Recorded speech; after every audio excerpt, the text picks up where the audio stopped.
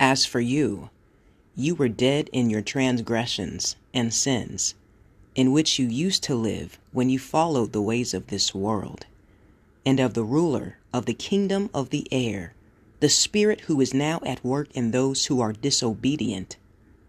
All of us also lived among them at one time, gratifying the cravings of our sinful nature and following its desires and thoughts.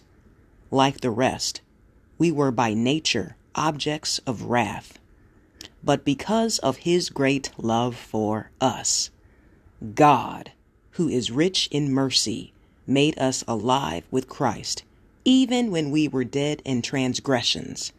It is by grace you have been saved.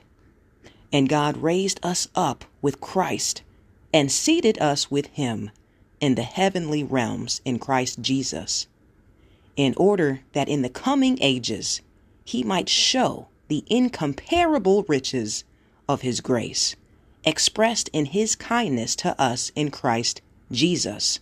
For it is by grace you have been saved, through faith, and this not from yourselves.